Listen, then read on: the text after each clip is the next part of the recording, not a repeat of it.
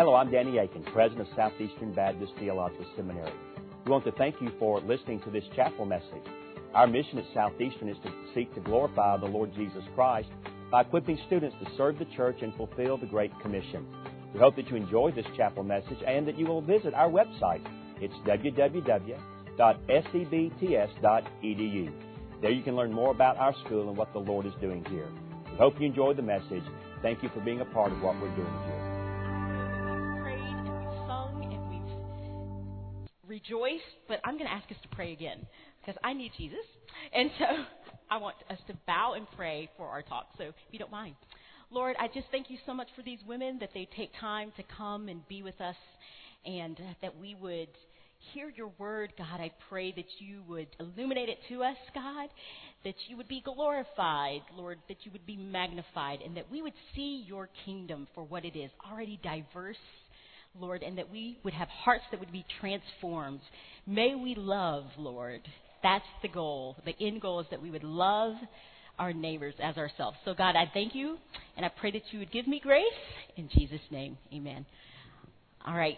If you want to, you can go ahead and turn to Mark 12, and you can just hold it there. I want to ask you a quick question. Have you heard the buzzword narcissism? It's kind of going around these days, and I think it's probably because of social media. We see pictures of selfies and whatnot, and we can easily throw a stone and say that person is a narcissist.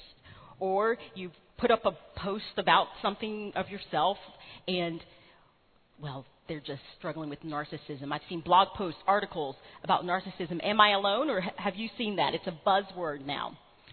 And I'm here to tell you something that's probably not going to be popular. We're all narcissists. We all are. We all love ourselves with an extreme love. We do.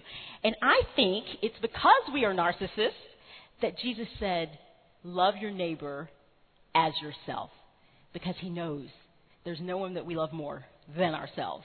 So he says, love your neighbor as yourself. Let's read in Mark 12, starting in 28. We're going to read 28 through 31. And one of the scribes came up and heard them disputing with one another. And seeing that, he answered them well and asked, which commandment is the most important of all? Jesus answered, the most important is, hear, O Israel, the Lord our God, the Lord is one, and you shall love the Lord your God with all your heart, and with all your soul, and with all your mind, and with all your strength. The second is this, you shall love your neighbor as yourself. There is no other commandment greater than these. So, of all the commandments in Deuteronomy and all the commandments in Leviticus, the greatest is that we love our God with all our heart, soul, and mind, and love our neighbor as ourselves. You can just listen to this. We see this again in Romans 13, 8 through 10. Owe no one anything except to love each other, for the one who loves another has fulfilled the law. For the commandments, you shall not commit adultery, you shall not murder, you shall not steal, you shall not covet, and any other commandment are summed up in this word. You shall love your neighbor as yourself. Love does no wrong to a neighbor. Therefore, love is fulfilling the law. The title of this very short talk is the second commandment. The title is Love, the Second Commandment, the First Loser. We know we've probably put the scripture up on our bulletin board. Love God with all your heart. Love your neighbor as yourself. But today I want to challenge and ask you, are you doing this? Are you doing this second commandment? Are we truly doing it? Today we are going to seek to understand that the pursuit of diversity, because that's what we're talking about today, is actually a pursuit of love. The solution to our race problem is love. That's our solution. There's been a series of tragedies that has happened. If you've looked on the news, if you've paid attention at all, you know that in Ferguson, Missouri, right now there's a trial and it's about to be announced a ruling on the murder of Michael Brown and that shooting. One thing if we want to be what a lot of people call post-racial, but we know without a doubt that we are not beyond race or racism. Those stories have brought out so much emotion and have really divided our nation and revealed to us that there's still a lot of work to be done. So there is no question that this topic and this issue is still very important, that we can't ignore it, and that we, as women, need to be thinking about this and talking about this. So how are we to think about these things, and what is the church to do? For us as Christians, the first thing we need to do is run to Scripture. What does Scripture, the Word of God, say? We can be led by culture, or we can be led by the Word of God. And I tell you, He has great things to say about this topic. Understanding what Scripture says about humanity helps us to love one another. So we're going to dive in, and this is going to be our foundation for how we pursue diversity and loving one another. In the beginning, Genesis 1:26 tells us that God created all mankind in His image, male, female. We know that in Ephesians 1:4, that God, the Creator God, the awesome and almighty God, had man in mind before the foundation of the world. That is amazing. Now, our God is all-knowing. So He knew before the foundation of the world that we would fall. He knew that Adam and Eve would sin. He knew that we would not worship Him. He knew this. And yet, because our God is amazing and awesome and good, He made us to reflect aspects of Himself. He did this. As image bearers, we are equal. I'm just going to take off my earring. Is that knocking? Sorry about that. We are equal in dignity and worth, but we are also fallen equally. It is profound mystery, but it's the truth of Scripture. Now, we could stop here and we could all say, okay, we're made in the image of God and we're equal. And we could stop and we could walk out and that should be enough. We are equal made in His image.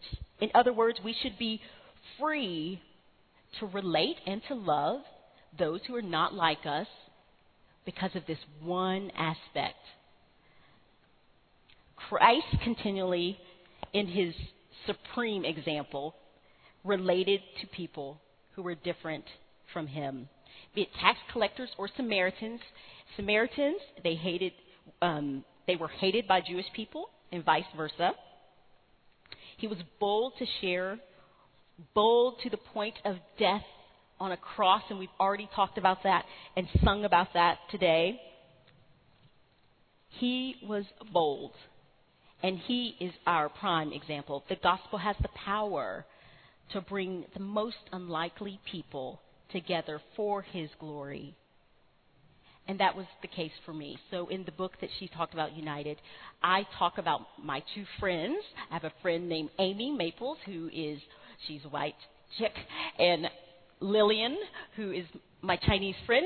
And we grew up together, in college, we started doing accountability together, and we stuck together for years and years. We were in each other's weddings. We were the best of friends, and we couldn't have been more different.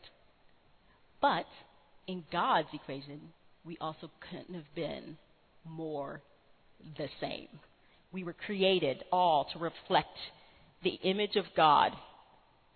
It's those relationships that the Lord used that helped me begin to understand that diversity was beyond what I learned and picked up in college. And I imagined some of you have learned the same things. There's a sort of love that the world is selling us now, and it's accept everyone, accept all things, ignore truth, that's the love that we are being told is true love now. But when you hear the term diversity, I want to ask you, and you can just think in your head, what do you think? What do you think of? What do you think should motivate us to pursue it? The term diversity has taken on many meanings throughout the years. In the 60s, it was likely referred to for desegregation. By the 70s and 80s, it would have been associated with affirmative action. And now, there's loads of definitions. But it is those relationships in the Word of God that help me see that the pursuit of diversity is actually a pursuit of love. The Bible gives us compelling vision for diversity in the kingdom of God. Guys, it's already diverse. The kingdom of God is already diverse, but we sometimes can't see it. I want us to caution here. We don't want to pick up another trend. You in this room, and maybe those who are watching who can't be here, are future women's ministry leaders, Bible study leaders, professors, moms. You don't pursue diversity. You don't pursue others because it's a trend, because it's something to do, something to write on, something to add to your resume. You do this because you love, because God first loved you, and you love others.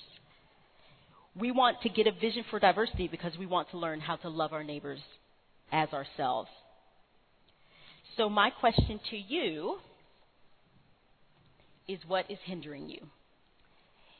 If right now you walked out of the room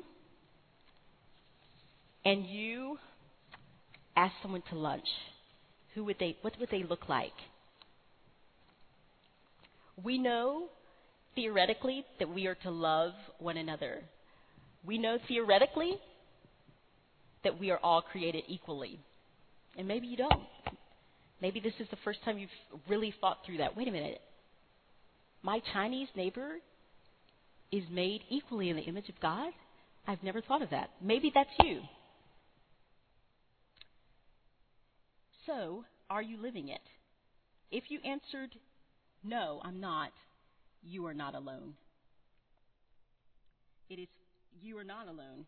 We are comfortable with those who we feel like are more like ourselves.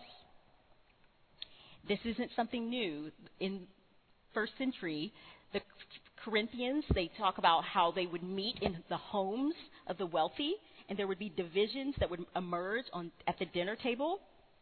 Commentators believe these divisions were caused because wealthy believers tended to sit and feast with the privileged. This isn't something new. It's similar. We all do this. This is just one example of how we divide. So it wouldn't be loving, because we're talking about love, if I told you you're okay. That would not be loving. And so I want to ask these hard questions. So let's look, or you can just listen to James 2, 1 through 9. My brothers, show no partiality as you hold the faith in our Lord Jesus Christ, the Lord of glory. For if a man wearing a gold ring and fine clothing comes into your assembly, and a poor man in shabby clothing also comes in, and if you pay attention to the one who wears the fine clothing and say, you sit here in a good place, while you say to the poor man, you stand over there, or sit down at my feet, have you not then made distinctions among yourselves and become judges with evil thoughts? Listen, my beloved brothers, has not God chosen those who are poor in the world to be rich in faith and heirs of the kingdom, which he has promised to those who love him? But you have dishonored the poor man, and not the rich, the ones who oppress you and the ones who drag you into court. Are they not the ones who blaspheme the honorable name by which you were called? Now listen to this. If you really fulfill the royal law according to Scripture, you shall love your neighbor as yourself, you are doing well. But if you show partiality, you are committing sin and are convicted by the law as transgressors. Here it is again in James. Want to fulfill the royal law? want to learn to love those unlike yourself, ask God and be honest. Is this something you struggle with? He is faithful to answer, and we can be honest. We can ask ourselves these hard questions. And I'm here to tell you, as someone who wrote a book about diversity, I can struggle too. I can struggle with loving my neighbor as myself. I can struggle with judging. There's a favorite coffee shop that I would write in, and I could look at someone and judge them immediately by what they wear. Oh, they must be hipster or whatever. And whatever that means. That doesn't mean anything. Or whatever it is, whatever your temptation is, I just want you to know we are all tempted that way. After church, it's easier to go and find someone that I know than to go and reach out to someone that is unlike me. We all struggle there. We all struggle with the sin of partiality. And even though James is not addressing ethnicity here, I would say that it would apply. But we don't have to narrow our pursuit of diversity to ethnicity or race. It's also economic, preferences, and much more. We want to pursue those with various ethnicities, but I'd say that what we're really seeking after is loving people who are not like us broadly. So I don't want you to leave and think, well, I'm in this rural, is Raleigh rural? I don't know. Homogenous? Okay, not so much. Okay, well, whatever your community is, if it's homogenous, I know that in this room, we would desire more diversity. So if you find yourself in a place that's a little more homogenous, I don't want you to think that that's your only pursuit, because that's not it. God wants our hearts to be transformed so that we love our neighbors as ourselves. But it starts with gospel transformation, which starts within our hearts. I remember I was in college at the University of Tennessee, and I had, 26,000 students at the time. That was a few years ago, but we won't go there. But, and I was 19, and a young girl came up to me, and she was so excited. Why was she excited? I was the first black person that she had ever talked to. Yeah, she was 18, but she was living in a rural area, hadn't met one before, and she was so excited, and I was excited. I was like, hey, this is great. But it really was great, because what if she didn't pursue me because I was different from her? What if she didn't? I spoke even last year at a conference, and a lady came up to me and shared with me that I was the second black person, or African American, that she had seen in a 2-week period. Now, I share these stories because we pursue diversity. I want us to be realistic, and I don't want you to leave here thinking, well, it just can't be done. Well, the truth is, if we open our eyes and look around, you'll see diversity. And it's not just ethnicity. What we're really after are classrooms, women's ministries, churches that love people. And it starts with our own hearts. That's why we evaluate. Am I partial? Yes, you are. Am I narcissistic? Yes, you are. Can I change? Yes, by the grace of God, I can. We can. We are after homes and churches that love others. So how do we do this? I'm running out of time. Let me just skip over and tell you how. Here are 4 areas I think the Scripture addresses ethnicity that we can look at. And this is how we pursue it and how we pursue love. So, the first one I've already spoken about is creation. We are image bearers. We are created in the image of God. Genesis starts out that way, which I think is so neat that the Lord would start that way. Not one of us was made apart from the creative and thoughtful design of our Creator God. We say with David in Psalm 139, 14 through 15, "For you formed my inward parts. You knit me together in my mother's womb. I praise you, for I am fearfully and wonderfully made. Wonderful are your works. My soul knows it very well." As image bearers, we were all made to reflect the Lord. So if we are all created equal, then we're redeemed image bearers. This is the first indication that God's kingdom is already diverse. We are created equally in His image. Here's good news, ladies. He did not discriminate. That's good news. He did not discriminate in His design. Because we are all image bearers, we can know that God's kingdom includes a variety of people groups. All ultimately, every single person on this earth is ultimately created to reflect. And what we are created for is to worship God. Redemption, number 2. The gospel. We are all created in need of God's saving grace. We are all created in His image, and each and every image-bearing person walking on this earth is created in need of salvation. The fall of man affected each of us. We know that we all fall short of the glory of God, Romans 3:23. And here's more good news.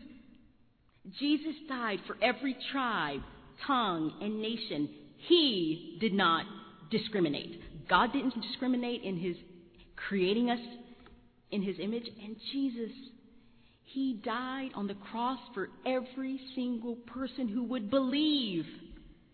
He did not discriminate. His mission was to seek and save the lost, everyone.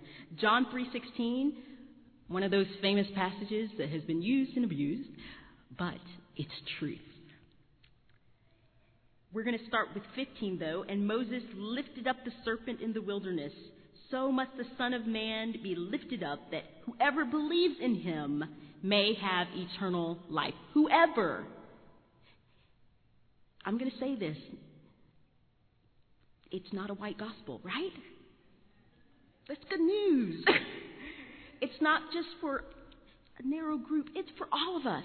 Praise God. Though the everyone in verse 15 has been debated, there is no denying that everyone includes every tribe and tongue and nation. For we see in verse 16 that for God so loved the world that He gave His only Son, that whoever believes in Him should not perish but have eternal life. God loved the world and made it possible that anyone who believed, anyone, would have eternal life. Guess what?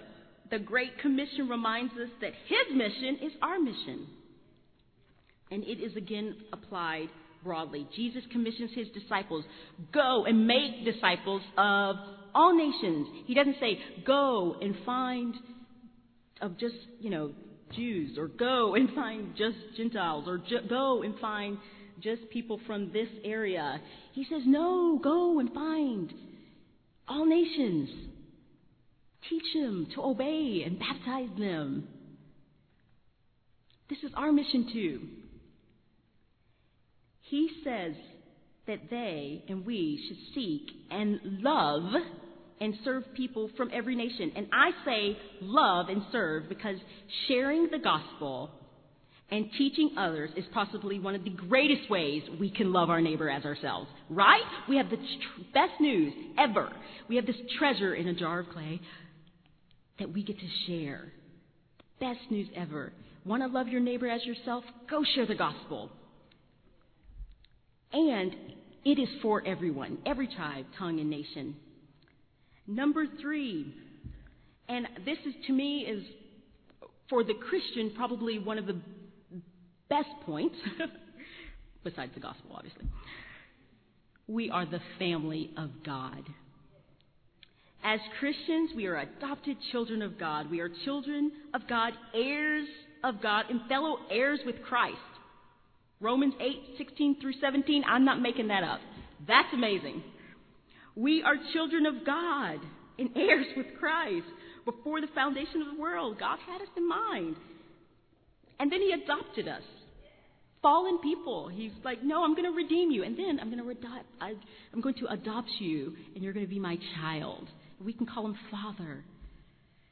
A few days ago, or just yesterday, it feels like a few days, I left some of the most important people in my life to come and chat with you guys. And Dr. Donahue, I almost called you Denise. I guess that's okay. Okay. She mentioned them, my son, my daughter, my husband. Love them with all my heart. They are my family. And they are of great importance. Guess what? You are my family. And you are of great importance. That is what God's Word says. The church, broadly, the church, small c, big C, is a family of God. It's hard to imagine for me sometimes that there could be anything more special than the one family that I have. They are important. But there is another family of great value, and that's the family of God. Even before his death, Jesus affirmed this importance. He said, "Who is my mother, and who are my brothers?" And stretching out his hand towards his disciples, he said, "Here are my mother and my brothers, for whoever does the will of my Father in heaven is my brother and sister and mother." Matthew 12:48 through 50. Jesus isn't saying that our biological families aren't important. He's just saying, hey, following me is of greater importance. The kingdom is important. So that means that my friends Amy and Lillian that I was talking about, they were really my sisters in Christ. One way for us to truly love and care for the church is for us to get a big God view of the family of God. We've got a colorful family. That's good news. Understanding our adoption is important to pursuing diverse friendships and relationships, and it's a good pursuit for loving our neighbors as ourselves. If we understand that we are brothers and sisters in Christ, then we can pursue this love. It's one motivation, that is. Finally, the last thing is Revelations. Revelations records striking accounts of the last days when all nations, tribes, and tongues will be worshiping Jesus. First, we see a picture in Revelations 5:9. Creatures and elders, they're falling to their face before the Lamb of God, singing about the worthiness of the Lord and proclaiming the redemption of every tribe and tongue and people and nation. And then in Revelation 7, John tells us of the multitude of nations worshiping, again, from every nation, tribe, people, and language. And they cried out with a loud voice, "Salvation belongs to our God, who is seated on the throne, and to the Lamb." God doesn't have to remind us again in Revelations that, hey, we already have a diverse kingdom, but he does. So from the beginning to the end, he's reminding us. Genesis all the way to the end. Creation, redemption, adoption, and revelation prove that there is a diverse kingdom. Throughout all of Scripture, we see it. Colorful, diverse. So this pursuit that I'm talking about, this diversity that I'm talking about, it's in our Scriptures. What if God didn't pursue it? What if he didn't do that? Would he be a God of love? We see this and we pursue this because of the gospel. The greatest news we will ever hear embraces and advocates for diversity, a diversity of people born again into a new family for a holy and good God. If we get this foundation first and understand that when we're pursuing others, because the Scripture speaks of it, then we can walk in faith, can't we? Understanding that it is a good thing in God's Word rather than something trendy helps us to be motivated to love and serve others who we feel are not like us. I want to just pause and say something really quickly. To be different is good. God created us all different. We see that in 1 Corinthians with all the different gifts. We can't all be eyes. We can't all be noses, etc., etc. You know that scripture. So to be different is good. So what we need, though, is to pursue it and to love one another. We don't have to, I kind of hate that term colorblind. No one's colorblind. We can't be colorblind, so just erase it from your mind. It's not necessary. We want to embrace our differences because God is the creator God and He created us. And He's redeemed us as we are in the way that He created us. So I'm going to assume that if you came here, that this is something you want to pursue. Out of the 4 points that I mentioned, I think one of the greatest motivators is for us to remind ourselves that we are the family of God.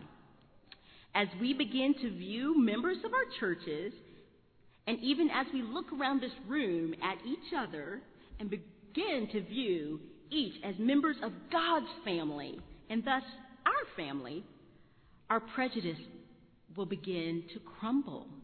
It won't hold weight.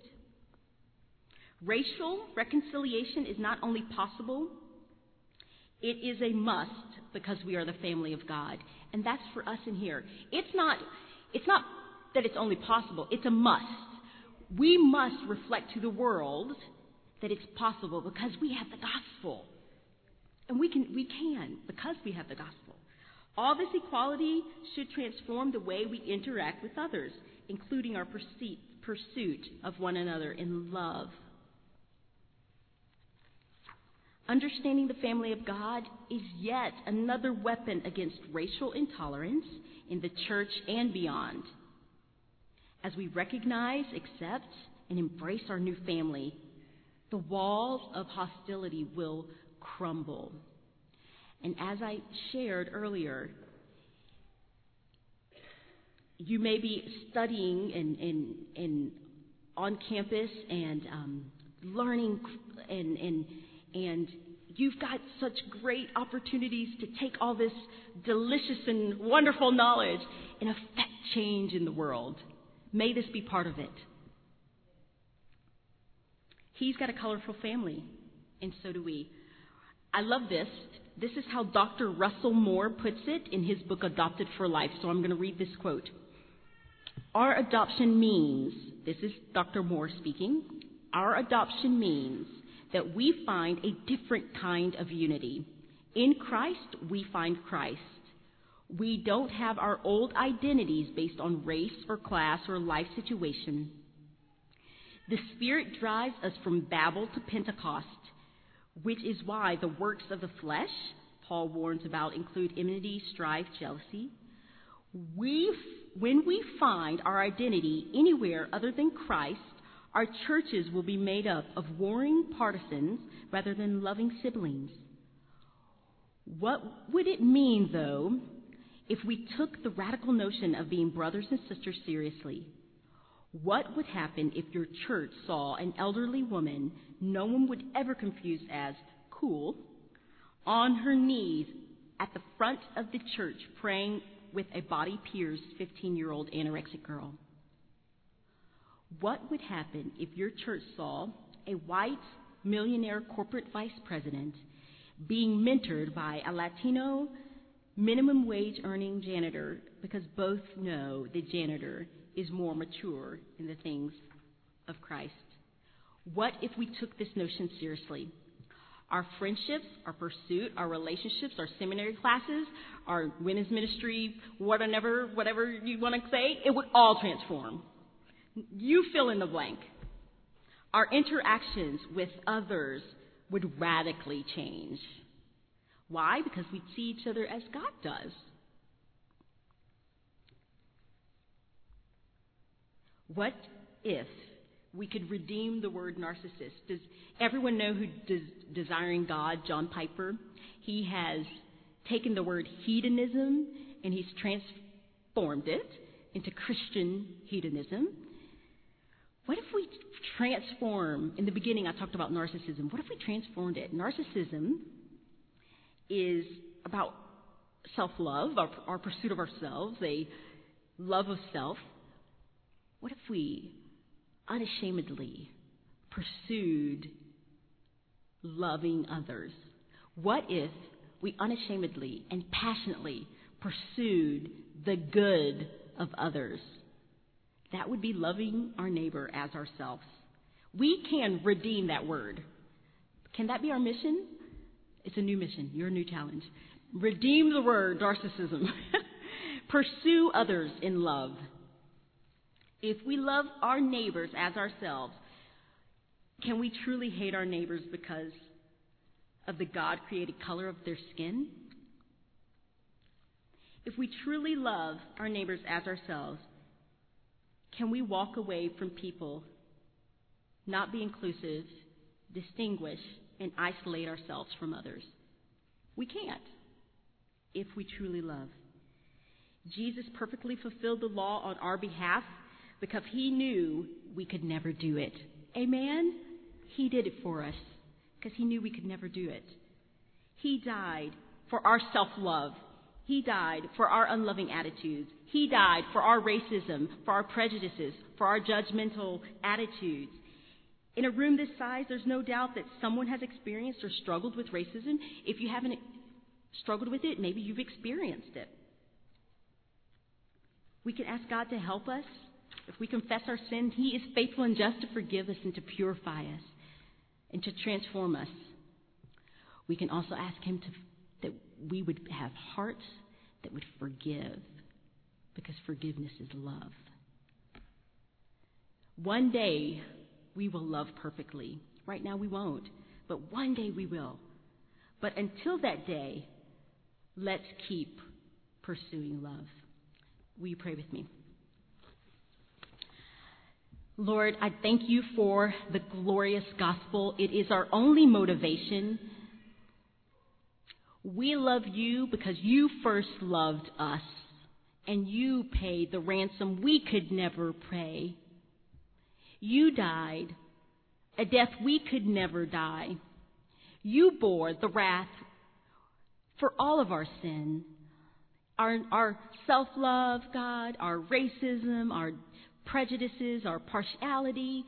You died for that, Lord. Thank you. Jesus, thank you. Your blood has washed away our sin. Jesus, thank you. Your wrath has been satisfied. Jesus, thank you.